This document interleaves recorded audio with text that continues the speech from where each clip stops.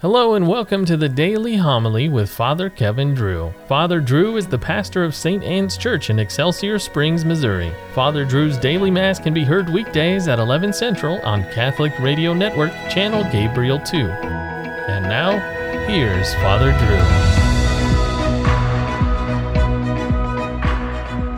Drew. A reading from the book of the prophet Jeremiah. Thus says the Lord, cursed is the man who trusts in human beings, who seeks his strength in flesh, whose heart turns away from the Lord. He is like a barren bush in the desert that enjoys no change of season, but stands in a lava waste, a salt and empty earth. Blessed is the man who trusts in the Lord, whose hope is the Lord. He is like a tree planted beside the waters that stretches out its roots to the stream. It fears not the heat when it comes. Its leaves stay green. In the year of drought, it shows no distress, but still bears fruit. More tortuous than all else is the human heart, beyond remedy. Who can understand it? I, the Lord, alone probe the mind and test the heart, to reward everyone according to his ways, according to the merit of his deeds. The word of the Lord. The Lord be with you. A reading from the Holy Gospel according to Luke. Jesus said to the Pharisees, there was a rich man who dressed in purple garments and fine linen and dined sumptuously each day. And lying at his door was a poor man named Lazarus, covered with sores, who would gladly have eaten his fill of the scraps that fell from the rich man's table. Dogs even used to come and lick his sores. When the poor man died, he was carried away by angels to the bosom of Abraham. The rich man also died and was buried, and from the netherworld, where he was in torment, he raised his eyes and saw Abraham far off and Lazarus at his side. And he cried out, Father Abraham, have pity on me. Send Lazarus to dip the tip of his finger in water and cool my tongue, for I am suffering torment in these flames. Abraham replied, My child, remember that you received what was good during your lifetime, while Lazarus likewise received what was bad. But now he is comforted here, whereas you are tormented. Moreover, between us and you, a great chasm is established to prevent anyone from crossing who might wish to go from our side to yours or from your side to ours. He said, Then I beg you, Father, send him to my father's house, for I have 5 brothers, so that he may warn them, lest they too come to this place of torment. But Abraham replied, They have Moses and the prophets. Let them listen to them. He said, Oh no, Father Abraham, but if someone from the dead goes to them, they will repent. Then Abraham said, If they will not listen to Moses and the prophets, neither will they be persuaded if someone should rise from the dead. The Gospel of the Lord.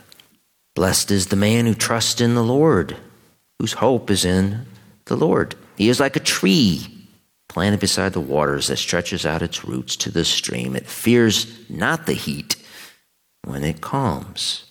And the heat was coming in the form of the Babylonians. They were the consequence for the Israeli people's sins. Pagan altars to foreign gods were all over the country in Jeremiah's time. Paganism and idolatry were practiced in every town and city. Chapter 17, which we read from today, begins, The sin of Judah is written with a pen of iron. With the point of a diamond, it is engraved on the tablet of their heart. Today's passage begins at verse 5. Listen to Jeremiah in the preceding verse 4. You shall loosen your hand from your heritage, which I gave to you, and I will make you serve your enemies in a land you do not know. For in my anger a fire is kindled, which shall burn forever. Sadly, we live in a day and age where we have loosened ourselves from our Christian heritage, our ancient practices and traditions. Those were good traditions that kept us grounded, that kept us rooted in the faith, so we did not serve our enemies. You see, if one knows his past, his heritage, then no one can come along and sell him something different. He will sniff them out and send them on their way. Unfortunately, tragically, most Catholics today no longer know how to do this. You see, they've lost their sense of smell. Unlike their forefathers, they are unable to smell heresy. They do not know where they come from because they have not been taught the faith. Consequently, they've lost their roots. As Jeremiah wrote, they have become barren bushes, living amidst lava waste. Today is St. Patrick's Day. St. Patrick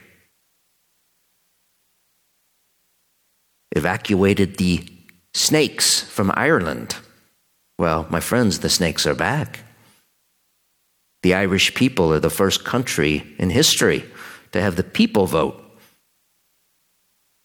for abortion, for child murder. To forget one's past and turn away from God means one will turn to something else. Voids have to be filled. And in times past and today, the voids are filled with paganism and idolatry. It is now everywhere, found in every town and city. It is engraved on the heart of our stone-cold culture of death. So what do? How do we survive in a land that has forsaken God? Well, we can start by heeding the words of the prophet Jeremiah. Cursed is the man who trusts in men. Blessed is the man who trusts in the Lord. Scripture says, cursed is the man who hangs on a tree. And that is what Christ did. He became a curse by taking on our sins and nailing them to the cross. And that is what happens at the holy sacrifice of Mass. And the mystical blood and water that flows from his side is the stream of living water called grace. So plant your tree next to the one on which Christ hung, the tree of life. Then stretch out your roots to the stream that flows from it.